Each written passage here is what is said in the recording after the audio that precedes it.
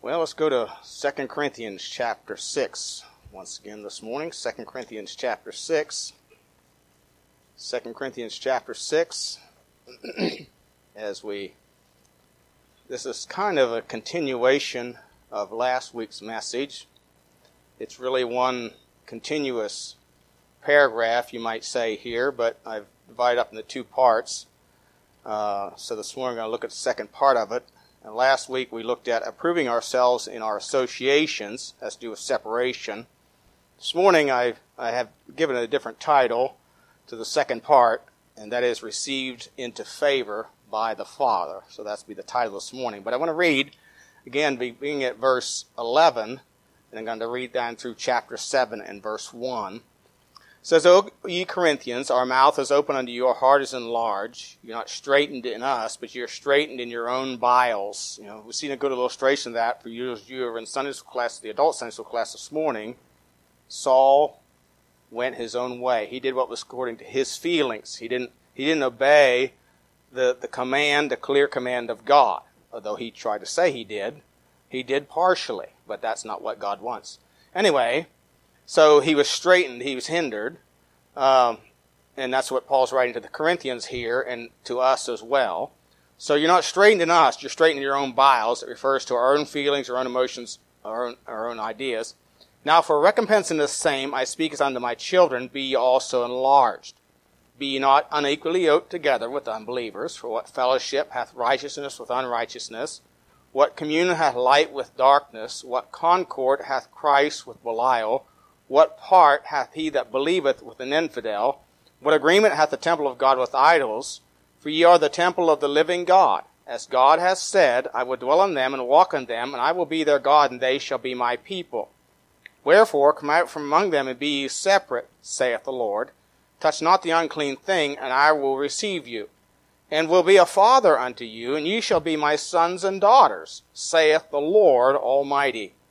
Having therefore these promises, dearly beloved, let us cleanse ourselves from all filthiness of the flesh and spirit, perfecting holiness in the fear of God. And notice that word perfecting there, the idea was a continual process. We call that sanctification. And it's a continued process. So we're to be perfecting holiness in the fear of God. So the message this morning is received into favor by the Father. So let's go to the Lord in prayer. Heavenly Father, we do thank you again for the opportunity and privilege is ours to open your precious word. I pray that as we look into the word of God today that you'd help us to lay aside the cares of this life and to center our thoughts and attention upon you and give attention to thy word. I pray that the Spirit of God who dwells in us who are born again by the Spirit that we would be yielded to him, allow him to teach us, instruct us, and Lord, allow him to search us and search our hearts and reveal those things that are displeasing to thee, that are defiling to us, that we might cleanse ourselves from all filthiness of the flesh and spirit and walking in holiness. We pray in Jesus' name. Amen.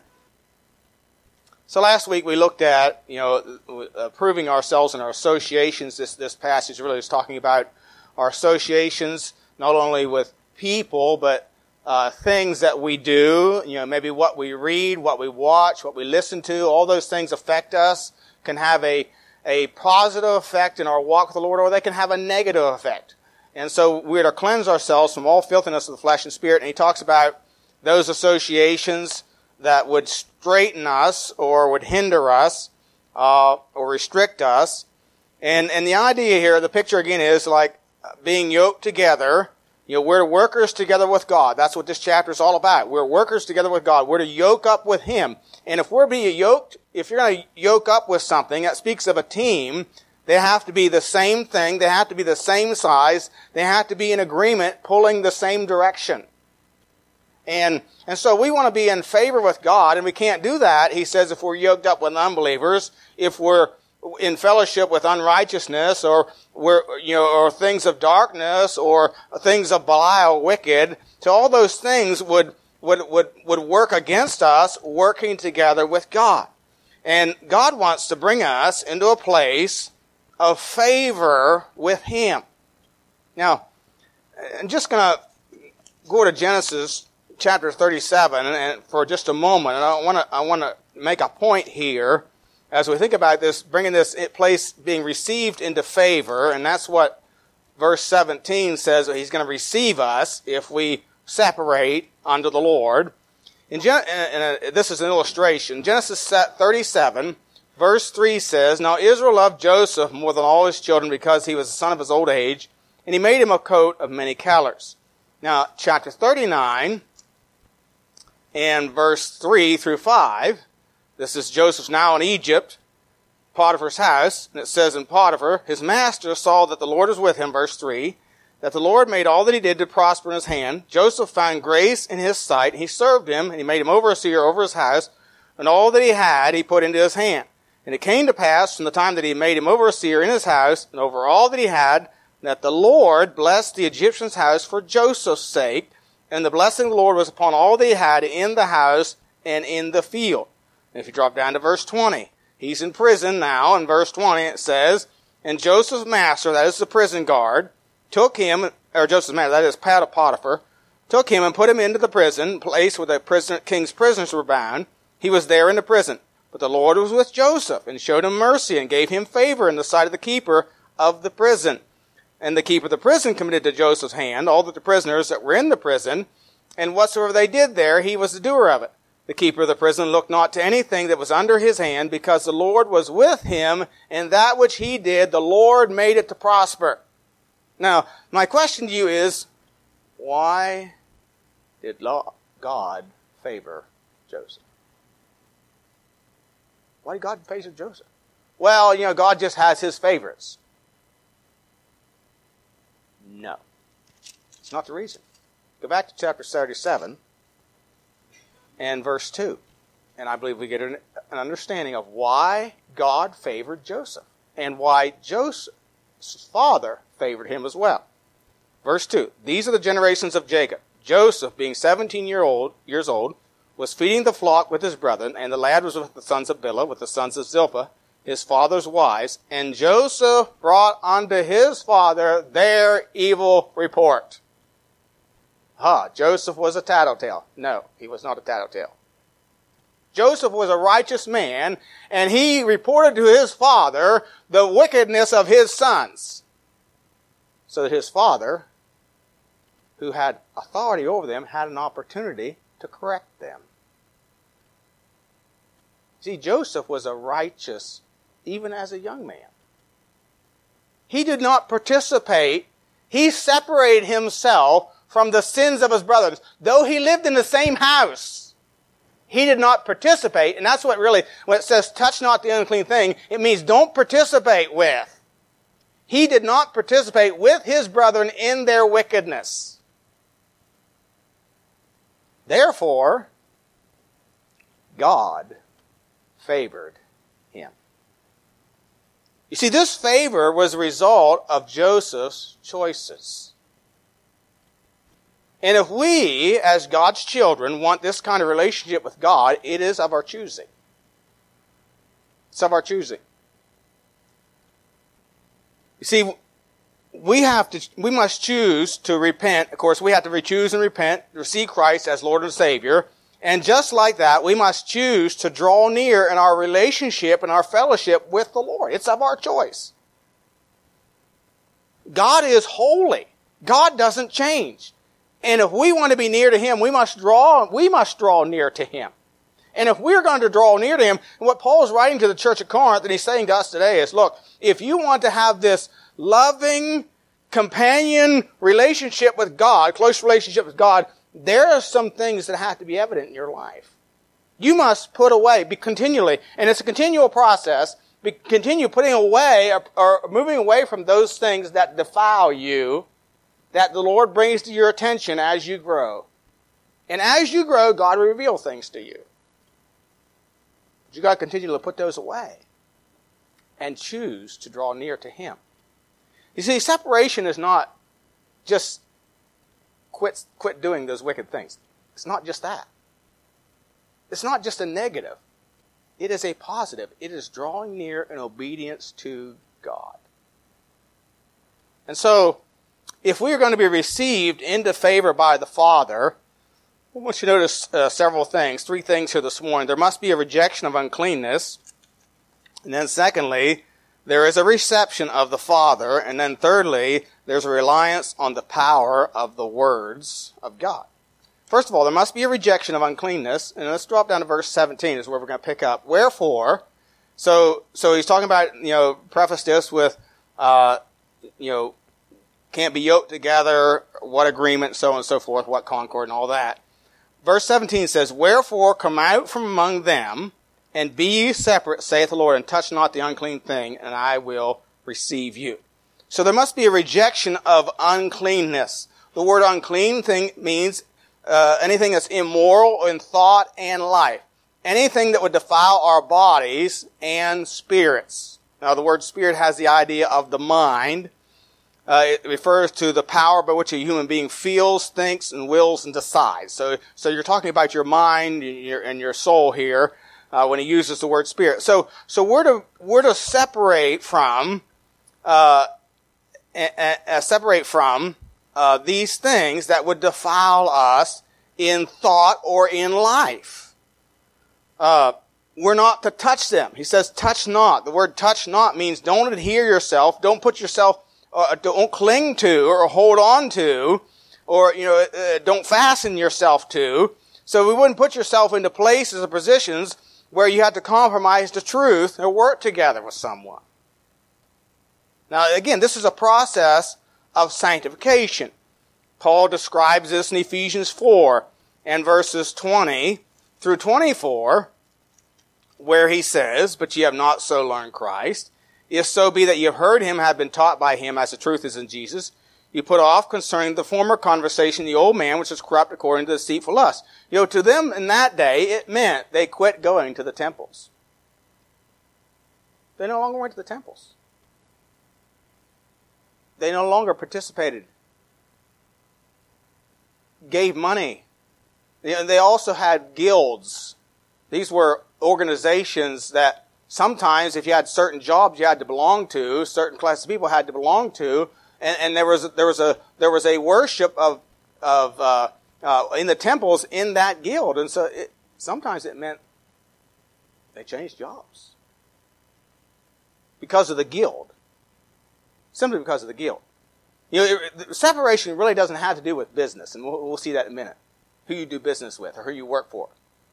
It has to do with our relationship with God and those things that would draw us away from that or cause us to compromise our convictions. And so these places they ceased to go to. They didn't continue the same practice that were accepted. Temple prostitution was accepted for married men in Ephesus and at Corinth. Paul said it's not acceptable to God. Just like today. Living together is acceptable. It's considered okay without being married. But not with God. Watching pornography is considered acceptable. It's even recommended by some therapists. If you want to ruin your marriage, it's not with God. See, these are the things that defile us, and we need to separate from these things. And Paul says here, you have not so learned Christ, if so be that you heard him and taught by him as the truth is in Jesus, you put off concerning the former conversation the old man which is corrupt according to deceitful lust, so that anything that would defile your mind or your body were to work at putting off, and that you put on the new man which after God is created in righteousness and true holiness. And of course, this is a continual process that we do in this life. So I want to just try to clarify what biblical separation is. And I believe there's a lot of confusion about it. And I believe a lot of that is the result of fundamentalism. Trying to police the world. Fundamentalism is a movement of men. It was a reaction to liberalism in the denominational churches in the early 1920s, and so there was a reaction, and they separated from them, and they have this idea that they're going to change the world, they're going to police the world, separate from every bad sinner in the world. Well, if you're going to separate from every bad sinner in the world, you're going to have to leave the world. You're going to have to leave it. Because the world's full of sinners. In case you don't know that, it is. Every bad corporation we can't do business with. I remember a fundamentalist guy I knew, and he was, I had a lot of respect for him in some ways, but he said, he wouldn't shop at Food Line because they sell liquor. Well, you can't go to Walmart, you can't go to Target, you can't go to Aldi, you can't go to Lidl, you can't go to Low Food. Where are you going to buy groceries?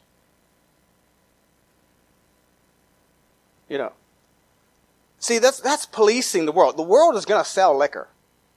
The world is going to sin.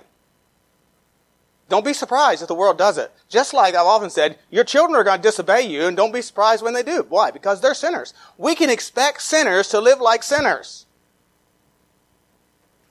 But see, we're not to police the world. We're not to even judge the world. In fact, I understand we all have preferences, and we can have preferences, and that's fine, but there's no command in the Bible about who we do business with. In fact, Paul told the church at Corinth that they were to buy their meat in the shambles or the meat market. Now, most likely it came from the temples where it was offered and sacrificed to the gods, but he said to buy it asking no questions. 1 Corinthians 10:25, if you want to look it up. He said, buy it asking no questions. Or eat it asking no questions. It may have been offered idol, but he said, I understand. He said, we can understand what is an idol. What is an idol? It's nothing. It isn't anything. There's only one God, and that's the true God. So all these idols are false gods. They're made up of man's imagination. He says, so go to the market where it's been offered and sacrificed and buy it. Just don't ask any questions. Now, again, so you go to Food Line and buy your meat. You just don't buy the liquor. In fact, look at Deuteronomy, and we see a principle here about this, concerning this in Deuteronomy chapter 2, where Moses leading the children of Israel through the wilderness, and he makes it very clear, they have to go through. There are some places they have to go through that belong to heathen nations, and notice the instructions that the Lord gave Moses concerning these. Deuteronomy 2, 1 through 6 says, Then we turned and took our journey into the wilderness by the way of the Red Sea, as the Lord spake unto me, and we compassed Mount Seir many days. And the Lord spake unto me, saying, Ye have compassed this mountain long enough, turn ye northward. And command thou the people, saying, You are to pass through this coast of your brethren, the children of Esau, which dwell in Seir. And they shall be afraid of you. Take ye good heed unto yourselves, therefore. Meddle not with them. In other words, don't intermingle with them, for I will not give you of their land, no, not so much as a footbreadth, because I have given Mount Seir unto Esau for possession. Now notice verse 6. Ye shall buy meat of them for money, that ye may eat, and ye shall also buy water of them for money, that ye may drink. So they were to go through the land of Esau. They were not to live in the land of Esau, but they were to go through it. And he says, and when you go through it, you can do business with Esau. You can buy buy food for money, and you can buy water for money. But you're not to stay, and you're not to take Esau's land. You can do business with them, but you're not. And notice chapter 2 here, verse 26 through 29. He says this about other nations as well. Verse 26. It says, And I sent messengers out of the wilderness of Kedemoth unto Sihon, king of Heshbon, with words of peace, saying, Let me pass through thy land. I will go along by the highway. I will neither turn unto the right hand nor to the left. Thou shalt sell me meat for money that I may eat, and give me water for money that I may drink. Only I will pass through on my feet. As the children of Esau which dwell in Seir, and the Moabites which dwell in Ar, did unto me, until I shall pass over Jordan unto the land which the Lord our God giveth us. So he's writing to this king, and he's asking them to let him pass through their land, and he said, we want to buy meat to eat, and we want to buy water to drink. We can do business with you, but we're not going to dwell there. We're not going to intermarry. We're not going to intermingle. We're not going to bring ourselves into yoking together with you, participate in your immoral practices. We just want to buy and sell. See, separation it's not about buying and selling. It's about yoking together. And of course, separation is both personal and ecclesiastical. When we say ecclesiastical, we mean church-related. It has to do with the church. And so let's look at a couple examples about church separation. And now, when I say church, I mean one thing. Local. There is no other church. Biblically, there is no other church. And a lot of separation confusion comes from that universal church idea. And I used to confuse me. How do you separate from all this? And I was worried about what preacher spoke to this church and what. I don't even care anymore. Because the separation has to do with this church. Now, separation does also govern what other churches we fellowship with, but it's not my concern who Pastor Webb preaches for.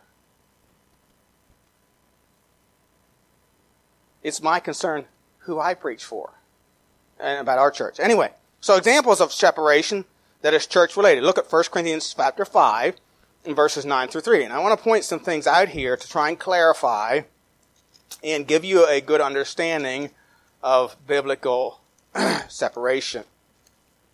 1 Corinthians chapter 5 and verse 9. Of course, we know this is an instance in the church at Corinth. There was a man who was committing fornication with his father's wife. It was believed to be a stepmom. And they were not doing anything about it. Paul tells them they need to discipline this man. They need to vote him out of the church. And so on. And then he says in verse 9, he says, I wrote unto you in an epistle not to company with fornicators. Now the word accompany means to associate with, to be intimate with. In other words, to be your close friends. Don't be close friends with fornicators. Now, notice what he goes on and says. Yet, not altogether with the fornicators of this world, or with the covetous, or extortioners, or with idolaters, for then must ye needs go out of the world. In other words, if you're not going to associate with anybody that's a fornicator, you're going to have to leave the world. You're going to have to leave the world.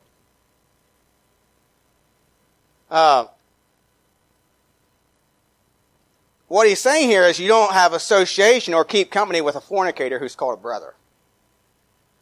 He's called a brother. In fact, in verse 11 he says, But now I have written unto you not to keep company if any man that is called a brother be a fornicator or covetous or an adulterer or a railer or a drunkard or extortioner, with such an one, no, not to eat.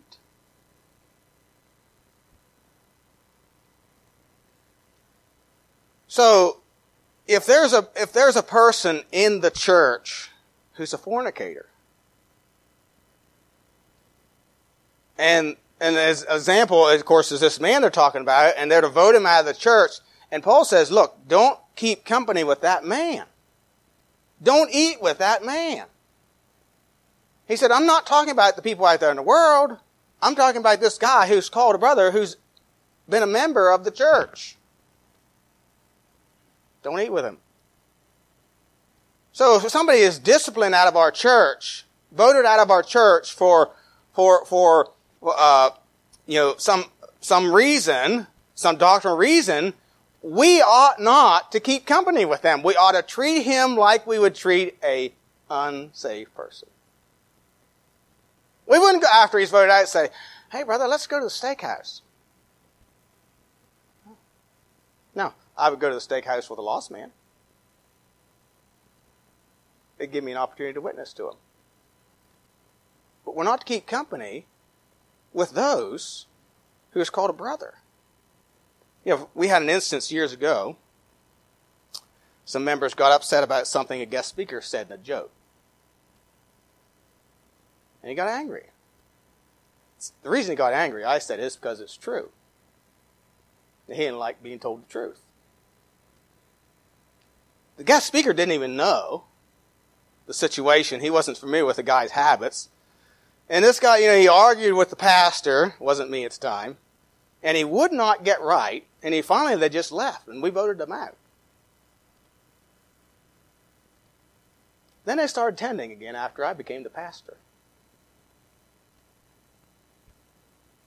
And then he expressed an interest in going out in visitation. That would be fellowship. That's a joint venture, working together. Visitation. sharing together in the ministry. I said, this ain't happening. Deacons and I met with him, confronted him about his sin when he left, and that he'd never made it right. Oh, he said, oh, that was with the other pastor. And one of the deacons wives said, no, it was against the body, the church.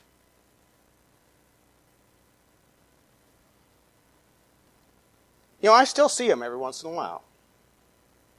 I say hello. I talk to him. But he's not a good friend. He's not somebody I associate with. He's not somebody I'd go out to eat with. Now, if one of you want to invite me out to eat to the steakhouse, I'd be very inclined to go. Now, that's not an invitation. That's just an illustration. Because we are in fellowship. But see, he was voted out because of his sin, and we are not to fellowship with him. We're not to consider him an enemy, but we aren't to have fellowship with him. You see, God is not commanding this separation here in 2 Corinthians chapter 6 from sinners, people in the world. Otherwise, we'd have to leave the world. We'd have to leave the world. Because they're everywhere. We wouldn't be able to do business with anybody. At least not very many.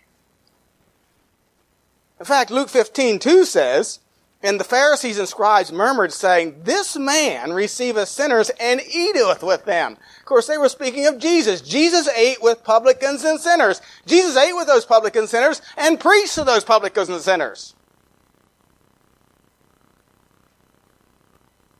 This is how sinners get saved. We make acquaintances with them and witness to them. And it may be over a meal. Now, again, we won't become close friends because we have different ideas, but we don't go out and try and police the world's actions.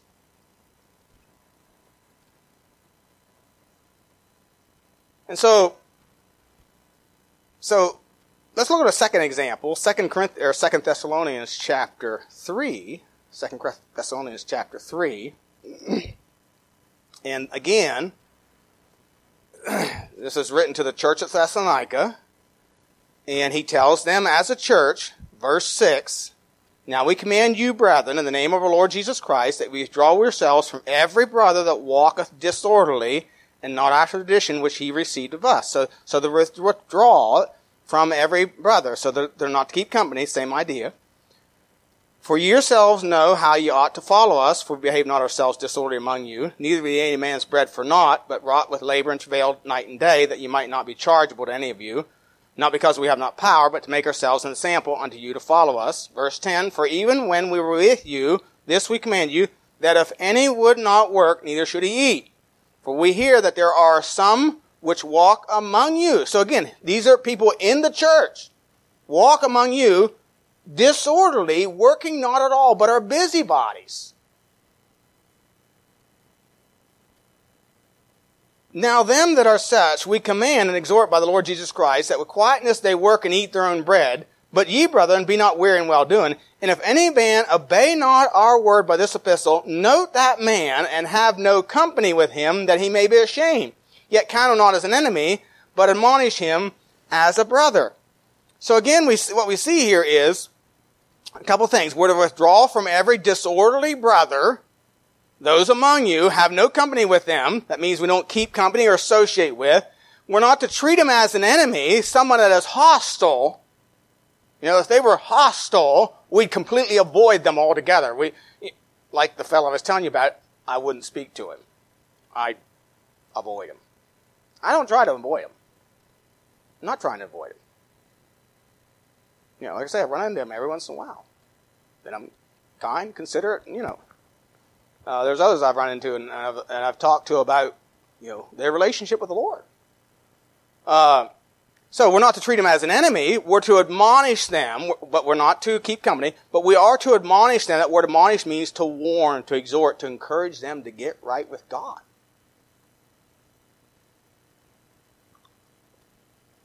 So this is what separation is, as in the church. It's with brethren, with those in the church.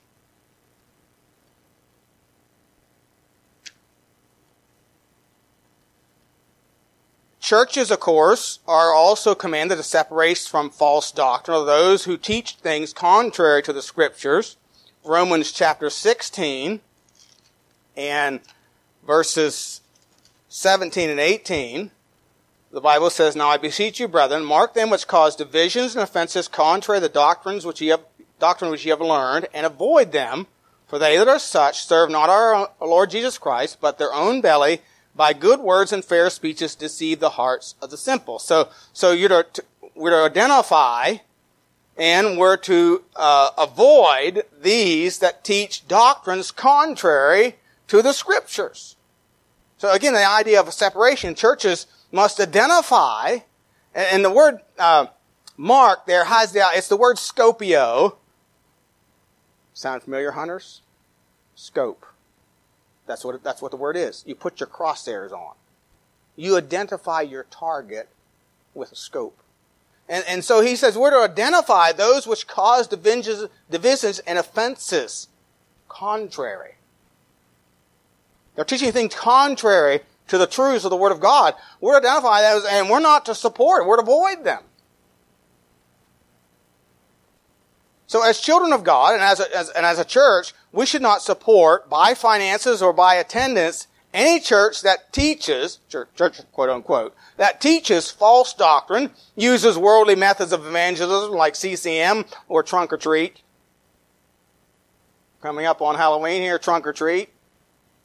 I'll tell you a little bit about that Thursday night. It's not an innocent holiday. The history of wickedness. But these churches are using worldly methods. They're leaving the methods of the Bible and using these worldly methods to attract people to the gospel. There was nothing attractive about the Lord Jesus. He was plain. And just because it says Baptist does not mean it's sound. Doesn't mean it's sound. Revelation 18:4 says, "I heard another voice from heaven saying, Come out of her, my people, ye be not partakers of her sins, that ye receive not of her plagues." It's talking about the church of the great whore. It's described as a great whore. It's the false churches and the false teachings that's prevalent in our world, the apostasy today. We're not to have any part of it. So we are commanded to separate from those churches that do not teach. That's why we're careful who we support as a missionary. I get calls and emails. Probably, they're starting to trickle down a little bit because I keep saying no. But I get an email every week, every 2 weeks. And we just don't support anyone. And I'm not trying to be unkind. I wrote a letter to a guy some years ago, and I said, it appears, that we're not in agreement. And I'm not saying that to criticize you or say you're wrong and I'm right and you're wrong. But I do think that you ought to find support from those that agree with you.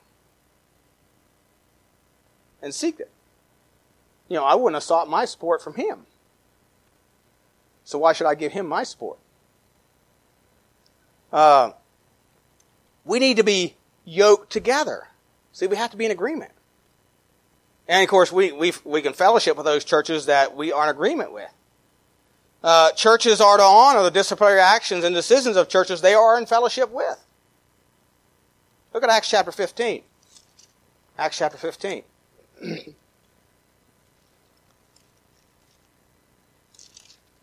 Acts chapter 15, verse 22 and 23. Of course, this is the account where there were some left that came from the church at Jerusalem, went down to Antioch, were teaching that they had to be circumcised to be saved. And so there was a discussion and a meeting about this at the church at Jerusalem with Paul and Barnabas. And in verse 22 it says, Then pleased it the apostles and elders with the whole church to send chosen men of their own company to Antioch with Paul and Barnabas, namely Judas, surnamed Barsabbas, and Silas, chief men among the brethren, They wrote letters by them after this manner. The apostles and elders and brethren send greetings unto the brethren which are of the Gentiles in Antioch and Syria and Cilicia. So these are all Gentile churches. Forasmuch as we have heard that certain which went out from us have troubled you with words, subverting your souls, saying, you must be circumcised and keep the law, to whom we gave no such commandment. It seemed good unto us, being assembled with one accord, to send chosen men unto you with our beloved Barnabas and Paul, men that have hazarded their lives for the name of the Lord, our Lord Jesus Christ. We have sent therefore Judas and Silas, who shall also tell you the same things by mouth. For it seemed good to the Holy Ghost and to us to lay upon you no greater burden than these necessary things, that you abstain from meats offered to idols, and from blood, and from things strangled, and from fornication, from which you keep yourselves, ye shall do well. So when they were dismissed, they came to Antioch, and when they had gathered the multitude together, they delivered the epistle, which when they had read, they rejoiced for the consolation. And Judas and Silas, being prophets also themselves, exhorted the brethren with many words, and confirmed them. And after they had tarried there a space, they were let go in peace from the brethren unto the apostles. So what you have here is a letter and some men that these churches fellowship together, but there's a situation arose where there's some false doctrine that was, the source was, the people came from Jerusalem, although the church at Jerusalem didn't officially send them out. Nevertheless, they were from the church of Jerusalem. And so, the church in Antioch says, wait a minute, this is not right. This is not right. And the church at Jerusalem said, you're right, it's not right. We agree with it, what you're saying. And so, those churches, although there wasn't a discipline that actually took place there was some identification of those false teachers. And they agreed against those false teachers. So they would honor the decisions of the churches they were in fellowship with. And we would honor those, if somebody is voted out of Calvary, we would not take them into membership here.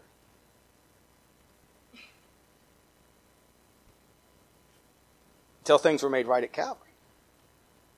So the churches are to honor the disciplinary actions of churches. In fact, our Constitution says this.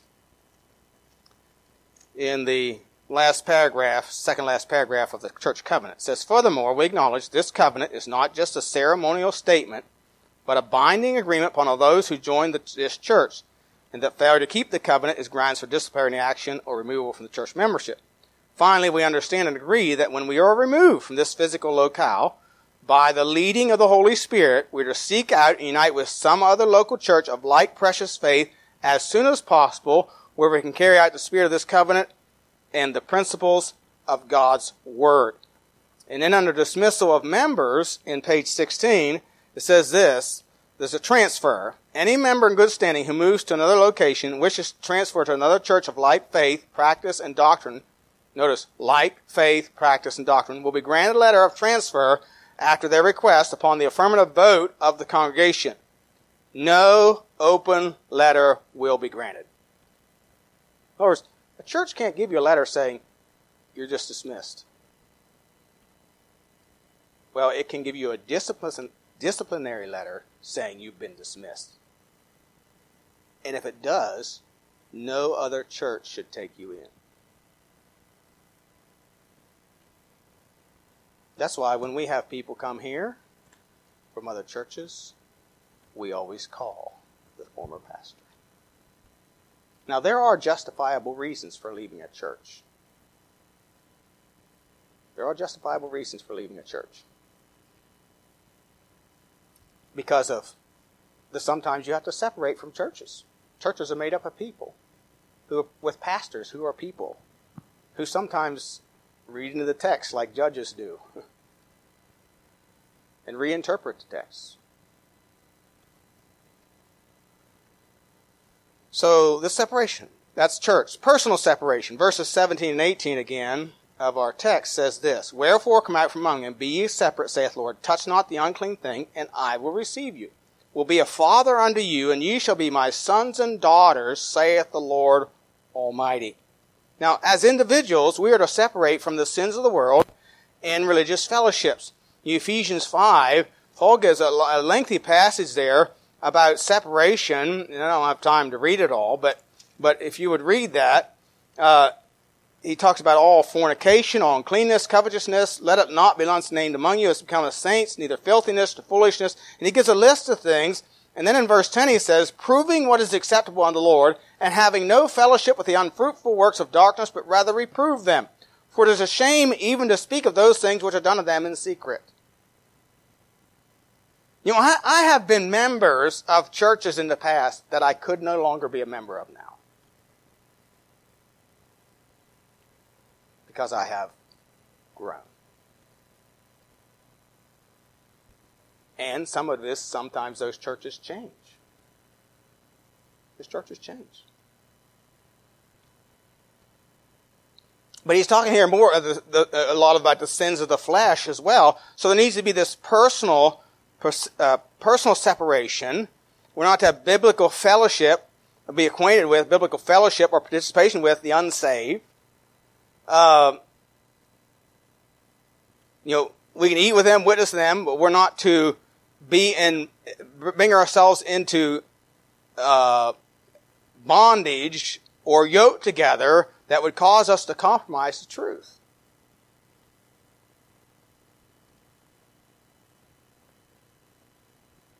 So there's ecclesiastical and personal separation. And when we separate, there is this reception of the Father. Notice verse 8:17 again. Wherefore come out from among them, and be ye separate. See, that meant that those that got saved at Corinth no longer had parties together with those that went to the temples.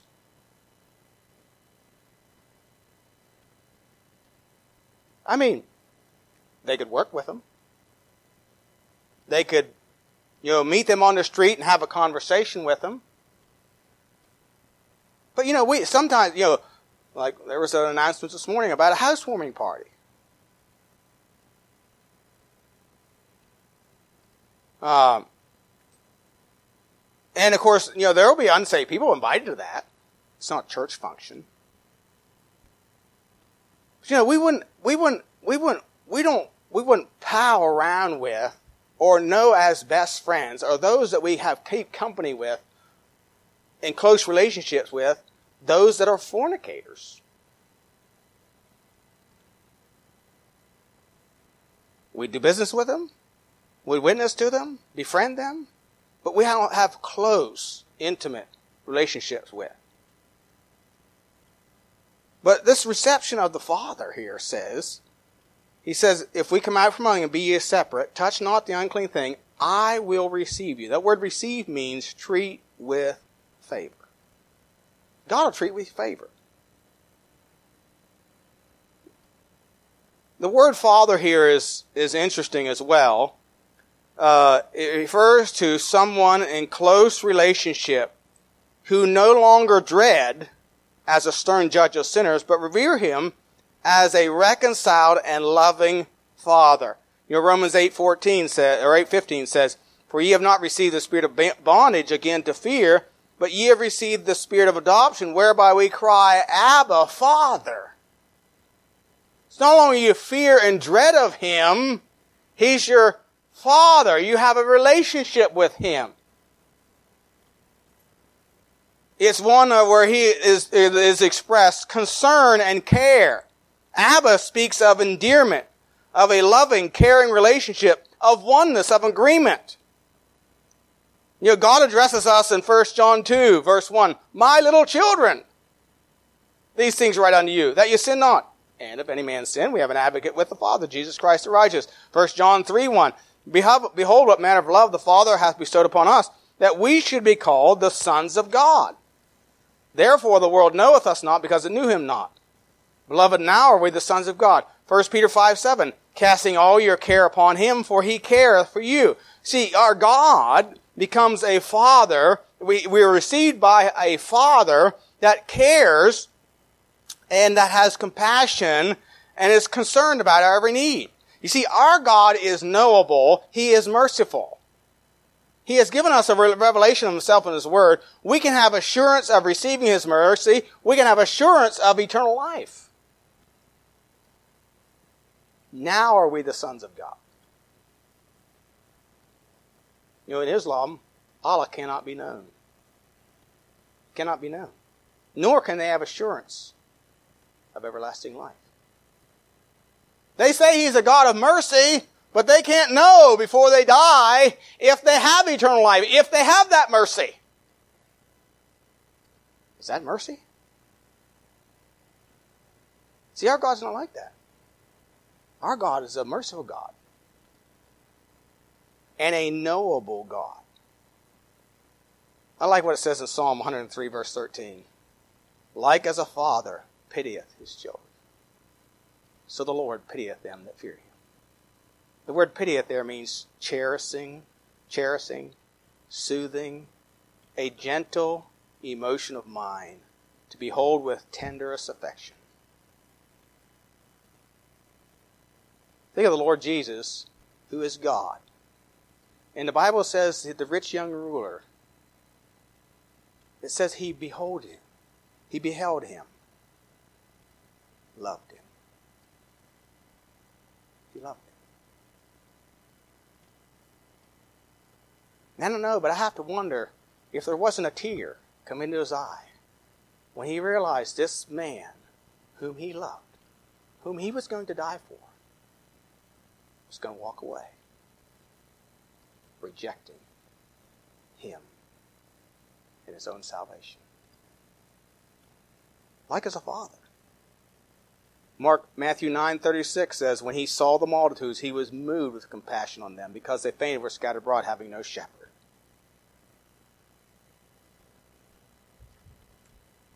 You see, this relationship, He says, when I will receive you, it speaks of a place of favor. We get to know God as that loving, merciful, compassionate, caring God. Abraham had a different kind of relationship with God than Lot. Both were saved men. But it was quite different. There were promises made to Abraham that weren't made to Lot. There were things revealed to Abraham and understood by Abraham that were not revealed to Lot. In fact, Genesis 18:17, the Lord said, shall I hide from Abraham that thing which I do? Abraham had the privilege of intercession for the deliverance of Lot. Why? Because Abraham separated himself from Sodom.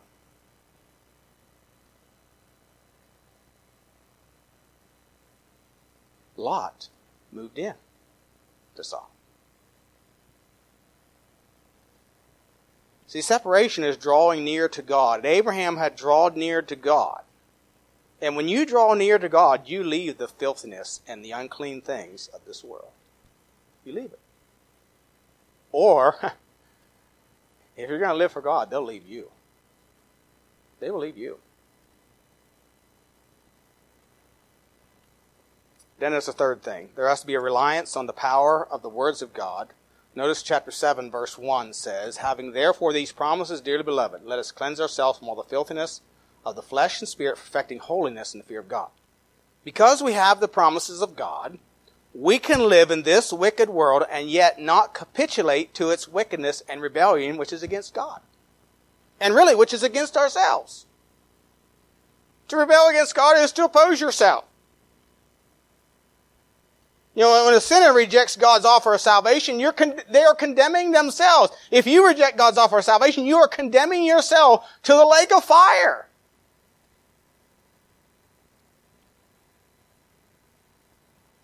In Acts 18:6, at Corinth, there were some that opposed themselves, the Bible says, and blasphemed. Paul says he shook his raiment, said to them, your blood be upon your own heads. I'm clean. Therefore, I go into the Gentiles. See, when we resist the word, the promises of God, we resist against ourselves. But we have the Word of God. We have the Word of God to renew our minds, to quicken our spirits, to empower us by the Holy Spirit to overcome the wickedness and the temptations that we face in the world. Ephesians 2:1 says, "And you hath he quickened," made alive, given life, who were dead in trespasses and sins. Ephesians 4:23 says, "Be renewed in the spirit of your mind." See, we can renew our minds every day in the Word of God and cleanse ourselves of the filthiness of this old world by renewing our minds. Submitting, Ephesians 5:18-20 talks about submitting ourselves to the Spirit of God and being filled with the Spirit. 1 Peter 1:22, he says, "Seeing ye have purified your souls in obeying the truth through the Spirit unto unfeigned love of the brethren, see that you love one another with a pure heart fervently." See, we purify our souls, our wills, our minds, our affections. We purify those things through the Spirit by the Word of God. Paul wrote to the church at Thessalonica in 1 Thessalonians chapter 2 and verse 13. He said this, "For this cause also thank we God without ceasing, because when ye received the word of God, which ye heard of us, ye received it not as the word of man, but as is in truth the word of God, which effectually worketh also in you that believe." See, the word of God effectually worked. It changed your life. It changed your heart. It changed your will. It changed your desires. It changed your thoughts. So the Word of God is a curative. It cures, it heals. It cleanses. The cleanse means to free from defilement of sin, from faults. Purifies. And so, we have the promises of God's Word that can purify and cleanse us from all filthiness of the flesh and spirit. I am thoroughly convinced that there is not a sin that the Word of God and the Spirit of God dwelling in a child of God cannot overcome.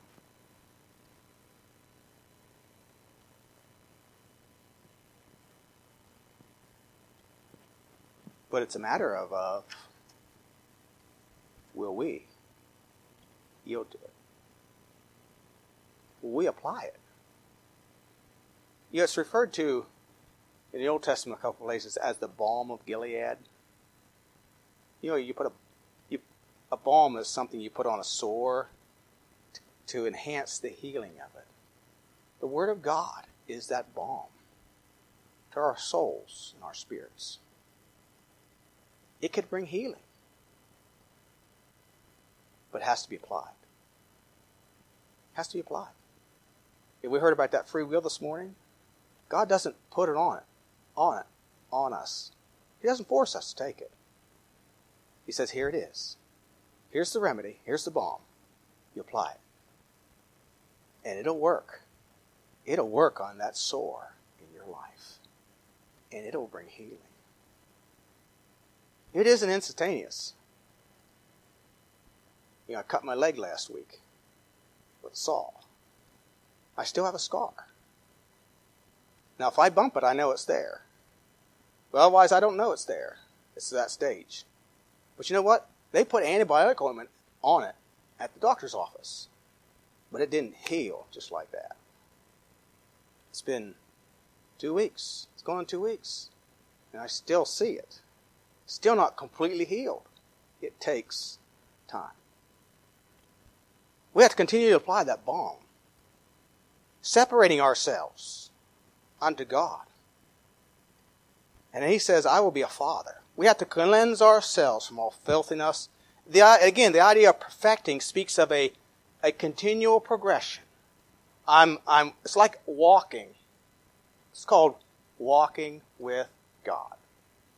Enoch walked with God. That speaks of a progression. And he walked with God until he got to the point where God says, you're closer to me than the world, just come home.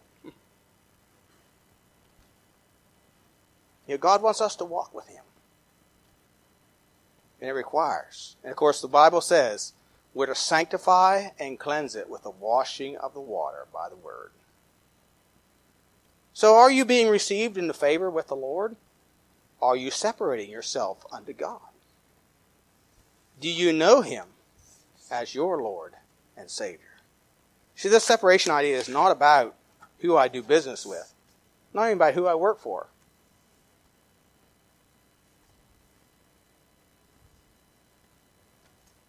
It's about separating ourselves unto God. Not bringing ourselves into bondage from the corruption that is in the world through lust.